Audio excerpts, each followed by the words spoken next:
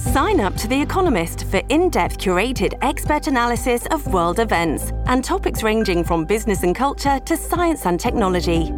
You'll get the weekly digital edition, online-only articles, curated newsletters on politics, the markets, science, culture and China, and full access to The Economist Podcast Plus. The Economist is independent journalism for independent thinking. Go to economist.com and get your first month free. This episode is brought to you by Shopify. Whether you're selling a little or a lot, Shopify helps you do your thing, however you cha-ching. From the launch your online shop stage, all the way to the we just hit 1 million orders stage. No matter what stage you're in, Shopify's there to help you grow. Sign up for a $1 per month trial period at shopify.com/special offer, all lowercase. That's shopify.com/special offer.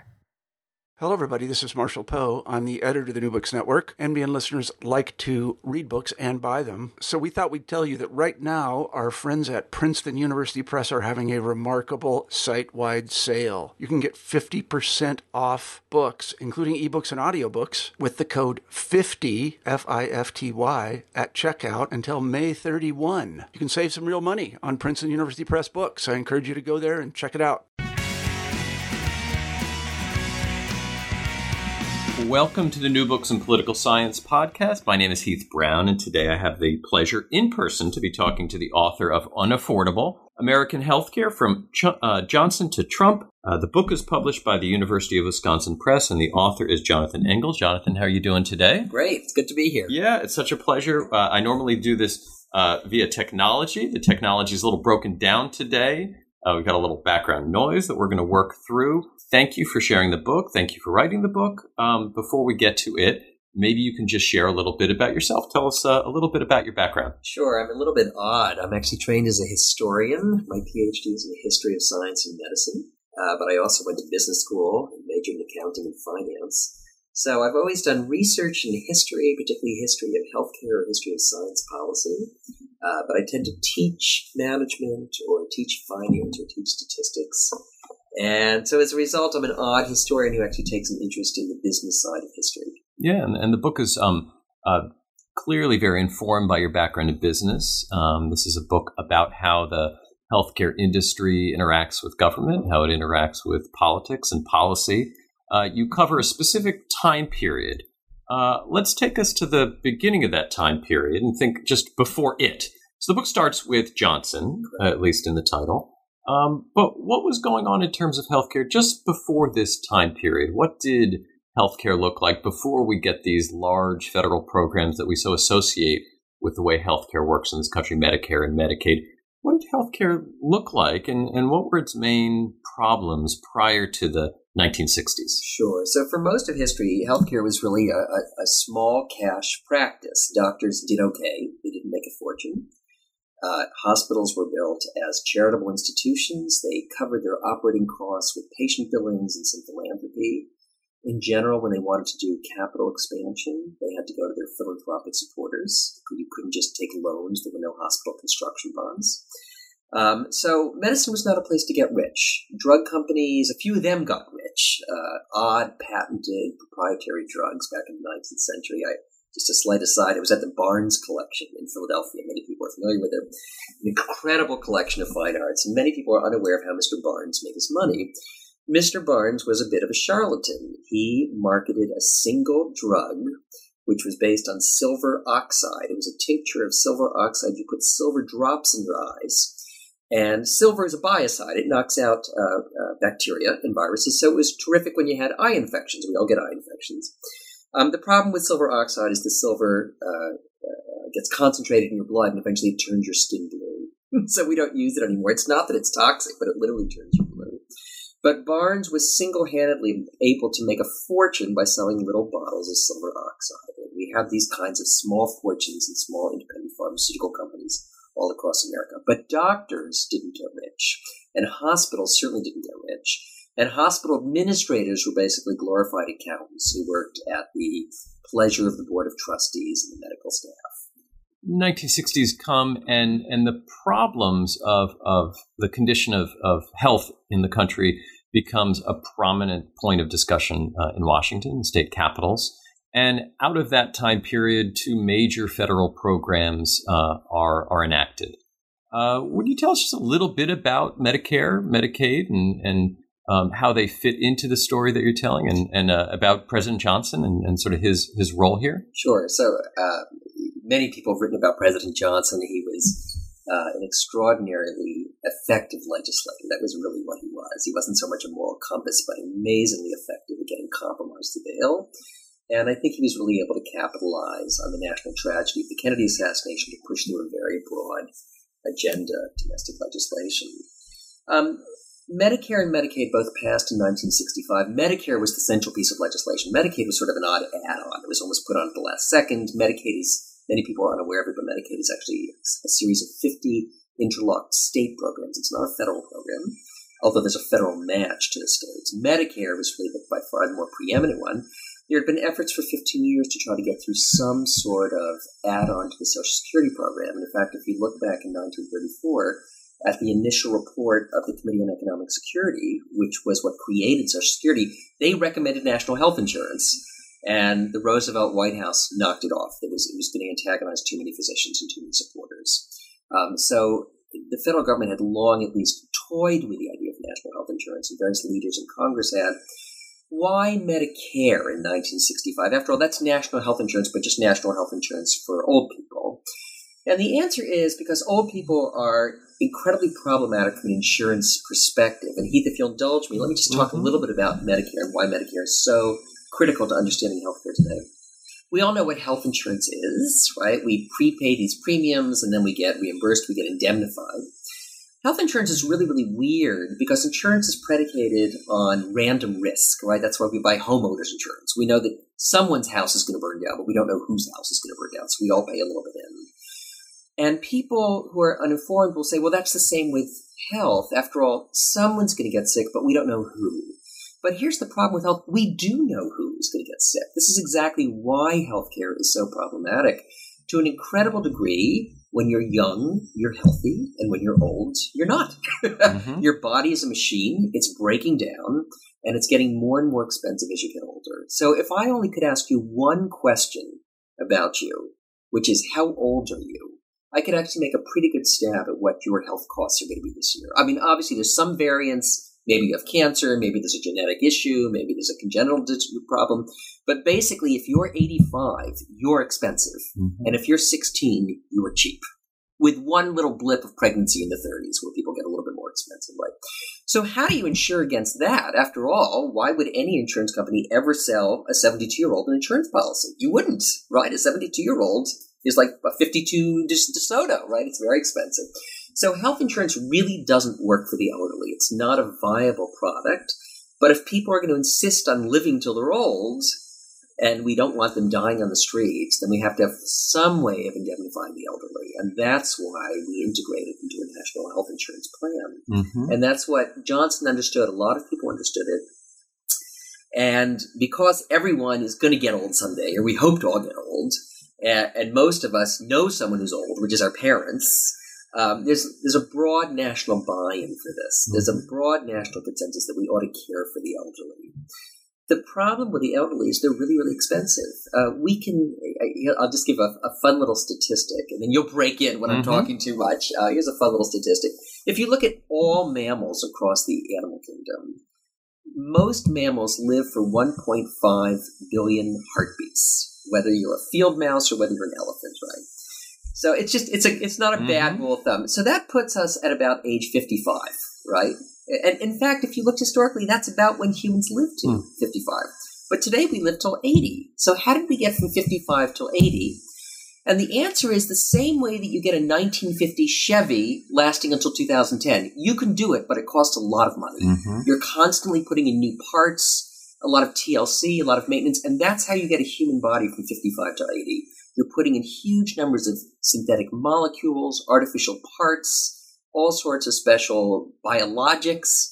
It's not natural for these bodies to last to 80. We can do it, but it's expensive. So we have these federal programs introduced to deal with some of the problems that are perceived and the peculiarities of the lifespan. But a big sort of a big voice in the book are the doctors. Yes. The doctors as individuals, the doctors with their unique cultures, but also the doctors in the way in which they're politically organized. I wonder if you could talk about the response of organized health interests to Medicare and Medicaid in that early time period, at the point at which the programs were all promise, but still pose some concerns. How were these programs received by the interests that interacted with them so directly? Right. So not surprisingly, doctors have long been suspicious of federal incursions into healthcare. Doctors are anti-institutional by daring. They're proud, they're independent, they're anti-authoritarian, they're a little bit skeptical of established authority, and they're skeptical of government, and they're skeptical of management, right? If you talk to a typical doctor, they're a little bit contemptuous of management in general. So the idea of government management is really problematic for a doctor. And doctors really from the 1920s on were very, very leery about a third party getting between them and their patient. They really hated this idea. During the Great Depression, when huge numbers of Americans simply couldn't pay their medical bills, they were willing to allow for private hospital insurance to come in, which expanded during the war. But they still heavily, heavily resisted government insurance. So how did Johnson get this through in 1965? Basically, he gave it away. He said to doctors, he said to the AMA and to medical leadership, what do I have to put in this legislation to make this tolerable to you? And the doctor said, here's the deal. You use a private sector intermediary, so Medicare funds were run through Blue Cross Blue Shield. They trusted Blue Cross Blue Shield because they sat on the boards of the Blue Cross Blue Shield plans. And you have to pay us whatever we want. We set the price, we write the bill, and you simply indemnify the patient or indemnify us. Which seems crazy, right? How could you be a third-party payer and allowing your provider to be setting the price? But that's exactly what we did. Johnson was so eager to get this through, he essentially gave away the store. And immediately, the program was implemented January 1st, 1966. And rapidly, healthcare inflation, which had really paralleled the CPI for many, many years, doubled the CPI. So we went from 2 or 3% annual healthcare inflation to quickly 6%, 8%. By the mid-70s, we were up to 13% or 14% in a year. And this was reasonably predictable, right? I mean, in fact, if you look at the verbiage in the Medicare Act, it says that physicians should be paid customary and prevailing fees. Well, if every doctor in town raises their fees by 20%, that becomes the new customary and prevailing. And that's exactly what happened, right? I want to add one more issue about giving away the store for Medicare. Medicare did this for the doctors, but Medicare also gave a huge gift to the hospitals, and this is what it was. Hospitals, like many businesses, have long separated capital costs and operating costs. And particularly with hospitals, because they tend to be nonprofit, capital costs were shouldered by philanthropists, by charitable giving. Under Medicare, hospitals were allowed to borrow money using bonds, hospital construction bonds, take the cost of servicing the debt, and roll it into patient billings. So it's as if all of a sudden your bill went up 20% because now you were covering the bond cost of the underlying building. They could then charge that back to the federal government, and the federal government was willing to pay. So suddenly, every hospital in the country got licensed to expand. You could simply borrow the money on the open debt markets, build a new wing, build a new cancer center, and simply raise your patient billing rates and charge it back to the federal government. And that's exactly what they did. So we saw a huge spate of hospital building starting in the late 60s, early 70s. The way Medicaid played out worked differently, and you have this very interesting section about the different way that younger doctors responded to Medicaid and also providing care for the poor, and their activism and their response to government was different. I wonder if you could talk a bit about, even in New York City, the response of doctors to community health centers and the ways in which the politics of younger physicians during that time period differed in some ways from the natural tendencies that you've just described about doctors typically. Sure. So in general, I think if you look at physicians, they tend to have somewhat of an engineering mindset. They have a specialized body of scientifically based information. They're confronted with a problem, with a pathology, and their job is to diagnose the pathology and to intervene with a therapy, with appropriate therapy. That's kind of an engineering. Here's the discrete problem. How do we address this problem with the tools we have at hand? Suddenly, in the late 60s, you had a group of people going into medicine who saw health as part of a broader social justice issue. That is, that they noticed that poor people were often unhealthy, which is often true, and they saw health as a prerequisite to full participation in society that was not being guaranteed to all Americans, whether you were poor or whether you were African American or whether you were an immigrant. They just saw health care as being unevenly distributed. And you wound up with sort of, it was a product of the times, the zeitgeist of kind of the progressive liberalism of the times, but you saw a certain number of young physicians who went into medicine with this notion of not just healing the patient, but perhaps in their own small way healing society, whether that would be volunteering as part of their time at a community health center, or taking on a Peace Corps kind of mission, or serving in an underserved area. I don't want to overstate it. This was not most doctors. It tended to be young doctors. It tended to be a group of young doctors, particularly who were in the primary care areas. I think the moment passed rather quickly by the early 70s. And one of the reasons why it passed was oddly because of Medicaid. So Medicaid, as I said, was an add-on to Medicare. And suddenly, for the first time, poor people all over the country actually had access to essentially comprehensive health insurance. Medicaid is not ideal. It tends to reimburse at a lower rate than private health insurers, but it's not bad. And all of a sudden, people had to rethink what it meant to do pro bono care. Doctors had always done a certain amount of pro bono care. It was simply part of their commitment as professionals in the community. And all nonprofit hospitals had always served a certain number of people on a charitable basis. But suddenly, the people who would have been the recipients of this eleemosynary behavior had health insurance. So what does it mean to be giving charity to someone who has a voucher, right? It changes the nature of charity. And this was a little confusing for doctors, right? Why would you be giving it away when, in fact, there's a government voucher walking in with your patient through the door? So one thing this did is this actually created a bit of a crisis for public hospitals, right? Because their patient population suddenly became appealing to private hospitals, right? A Medicaid patient suddenly becomes almost as attractive as a privately insured patient.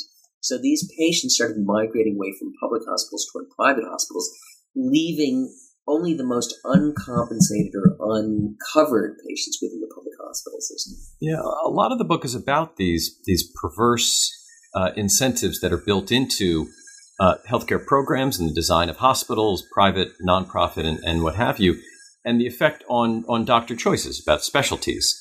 And so one of the things you sort of describe is the shift in how attractive it might be to go into a specialty. I wonder if you could talk a little bit about how that has worked as we move over time, as we move from the 1960s into the 1970s and 80s, and as the primary care physicians become a much less attractive career option, and the specialties become increasingly attractive and also relate to the title of your book, which is on affordability. Right. So I will say I've been studying healthcare for 25 years, and one of the hardest pieces of data to get is how much doctors actually earn. Doctors don't work for publicly traded corporations. Their incomes are private. They have no real interest in disclosing them. It's actually very, very hard to get your hand on reliable physician income data. And even in private conversations, very few doctors will actually disclose this. Doctors historically have gotten paid substantially more for discrete procedures. So you can divide up medicine essentially into cogitative work and physical work, right? And in some ways, the cogitative work historically has been more prestigious, and it's more nuanced and it's more interesting, right? And that's what internist goes to. When you think about when you go to your internist or your GP, they're not actually doing a lot to you. They're listening to you. They're looking at a lot of data points. They're looking at your blood levels. They're looking at temperatures. They're looking at vital signs. They're trying to understand the complex biochemical feedback systems going on in your body and where something's off. And they're doing a lot of thinking more than anything. But it's very hard for them to make an argument about the value they add. After all, it's hard to put a price on thinking. And we tend to discount thinking, and payers tend to discount thinking, right? By contrast, when you go into a surgical intervention, there's no thinking. The diagnosis is very clear. The bone is broken. The muscle needs to be reattached. The cartilage is dysfunctional, needs to be replaced. So suddenly you have a very discrete problem with a very clear remedy. The remedy is discrete. It ends. And the remedy immediately produces measurable value. You went in agony, and you walk away, and now you're fine. So you can immediately put a value on this. The patient puts a value on it, and they demand that this service be rectified and be indemnified by the insurer. So starting in 1966, surgeons had always made a premium over internists, but it wasn't a profound premium. And all of a sudden, the premiums became profound, right? Suddenly, someone in a surgical specialty or a surgical subspecialty or a medical subspecialty like electrocardiology or something, they weren't just making a 10 or 20% premium on the internist. They were making a 300% premium on the internist. Huge. And here's what people ought to understand is that the difference in training investment was literally just an additional 2 years. You've already spent 4 years in college and 4 years in medical school and 4 years in residency. So you've spent 12 years post-high school training, and now you're up to $150,000. For another 2 years, you suddenly zip up to $400,000, right? So the return on investment of this final year or two of training is extraordinary. And unless you're enormously idealistic, or you have family money, or you just truly don't care about income, you'd be crazy to pass this up. How could you? You're young. You don't know what your financial challenges are going to be as you go through life. How could anyone pass this up unless you're deeply, deeply committed to primary care? And we do see that. Mm-hmm. And how associated is that, whether causally or not, with the perceived and often real unaffordability and rising costs of healthcare, which frame all of the recent debates, whether they are about in 2009, 2010, about Obamacare, or the more recent debates about repealing Obamacare and replacing with something else. How associated are those patterns with the overall unaffordability, or are they driven by other things like pharmaceutical costs? So it's a good question. So first of all, I just want to say that one of the great ironies of calling Obamacare the Affordable Care Act is that when President Obama came in, they had a choice of either addressing access issues or addressing price issues, and there was a conscious decision to only address access. So it's ironic that the bill is called the Affordable Care Act. In fact, what it is the Affordable Insurance Act. So it allowed more people to buy into the insurance. It did nothing, or really very, very little, about limiting inflation in healthcare itself. Here's the problem. You have someone else cutting the check. Right. So you're essentially eating on expense account when you buy healthcare in this country. And anyone who's ever traveled on expense account or eaten out on expense account knows that you behave differently. We're all human beings. We're not immoral. We're just human beings. When someone else is covering the tab, you behave differently, particularly when the issue is healthcare and there's fear and there's ignorance and there is a difficult time actually assessing utility, perhaps that procedure, perhaps that extra MRI, perhaps that new branded drug really will give me a little bit of added utility. And it's very, very hard to distinguish where the utility ends. And then your own incentives as a consumer, as a patient, are messed up here. So there are huge pressures within the system to inflate consumption and to inflate the quality of consumption. We're inflating both the volume that we're consuming, and we're also inflating the quality that we're consuming. And there's no price restriction to hold us back. That is, when markets work, they work because we assess price rationally. But when we're not paying the price, when we're in fact often paying a very, very mere a sliver of the price, then the price restriction in markets fails to work. So the market doesn't prove it correctly. And that's exactly what's happening. I want to point out there are really only two ways of rectifying this from sort of a macroeconomic standpoint. You can either have people pay their own bills. That's kind of the conservative argument of skin in the game. That works, by the way. When people have to pay their own bills, they become very, very price sensitive in healthcare, whether it's their psychotherapist or whether it's cosmetic dentistry. If you look at the places where people actually do buy healthcare on their own cash, they're very price sensitive. The alternative is to have a fierce and aggressive auditing mechanism. And when you think about when you travel on expense account, there's an auditor in the office. Someone is looking over your receipt and says, why did you order this? And why did you stay at this hotel? And why did you fly on this airline? And no, you may not fly business class, right? There's someone looking over every expenditure. It's intrusive and it's distasteful, but we understand it. We could do that in healthcare. We absolutely could, but we would hate it. And we already do it to some degree. You know that when you go to your internist and she has to refer you to a specialist, she often has to get permission. We have to make a phone call, and then someone at the other end of the phone has to okay this, often with very limited information. And then there's only a list of certain specialists you can see. And even then we have to get an okay whether or not to be admitted to the hospital. that is effectively an audit function. We're all familiar with that when the person at the office is overseeing our dinner receipt. But it's very intrusive. It's cumbersome. It takes time. The doctors hate it. The patients hate it. And there are limits to how much we're willing to tolerate it. So we've made a different choice as a society, which is to simply pay higher and higher health insurance premiums. We're not willing to be audited as effectively as we ought to be. And so we all pay. Now, I'm going to do what every historian does not like, which is to say, let's cover 50-odd years of history and 20-odd minutes of time. But if you were just to describe your perceptions of how our current president views healthcare, you described a little bit about what President Johnson's sort of take on the problem and solution was. Do you have a sense at this point of what President Trump's view of the problem and view of the solution is? You offered two different alternatives.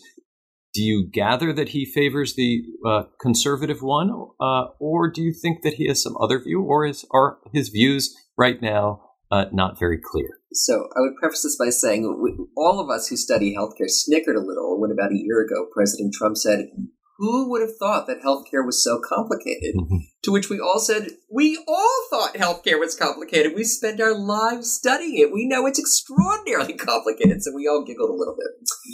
I don't think this administration has a clear vision of what they want out of healthcare. And I'm not sure I understand the Republican opprobrium to the Affordable Care Act, to Obamacare. Not just under Trump, but really starting from the beginning when we were trying to pass this legislation in 2010. One of the odd ironies of history is that the Affordable Care Act was actually created by the Heritage Foundation, a conservative-leaning think tank, really a free market-leaning think tank. When people talk about Obamacare as a government takeover of healthcare, that's precisely what it's not. And there are many faults in Obamacare, and I could have a balanced and nuanced conversation about it. But what it certainly isn't is a government takeover of healthcare. What it is a regulation and subsidies of private health insurance. It was an effort to regulate and to normalize the private health insurance markets for individuals who wanted to buy policies. So we did exactly the opposite. Instead of socializing medicine, we buttressed and bolstered the private sector insurance companies and allowed more people to buy private health insurance policies. So I've always been perplexed at this rhetoric surrounding nationalizing healthcare. That's exactly what we decided not to do. And in fact, those of us who think a little bit more globally about this think that was probably a mistake. There was really an effort to put in a public option when we were discussing the Affordable Care Act, essentially kind of a Medicare for all that you wouldn't be forced into, but you could opt into if you chose to. And we were so committed to a private approach to this that we cut that in the legislative negotiations. We said there will not be a public option. You may not buy public health insurance. Even if you wanted it, you must buy private health insurance. So I've never really understood the deep Republican antipathy to this, and I sometimes wonder if it's just a certain kind of visceral hostility to legislation that was enacted under a Democratic administration. It was done under a Democratic president with Democratic leadership, and therefore it must be opposed. Even if, in theory, we actually support it, or even if, in theory, it's consistent with our political ideology and our political beliefs, because it was a domestic legislative accomplishment, it must be opposed. And I suspect, I don't know, I can't get in President Trump's head, but that's what it feels like to me. It feels sort of very personal, superficial opposition without really understanding the underlying goals of the program. Yeah, the book, which is both interesting and incredibly readable in a way that most healthcare discussions sometimes are not, which may be another factor here. This is a very readable book, a very interesting book. The title is Unaffordable American Healthcare from Johnson to Trump. The author is Jonathan Engel, and the publisher is University of Wisconsin Press. Jonathan, thank you so much. Thank you.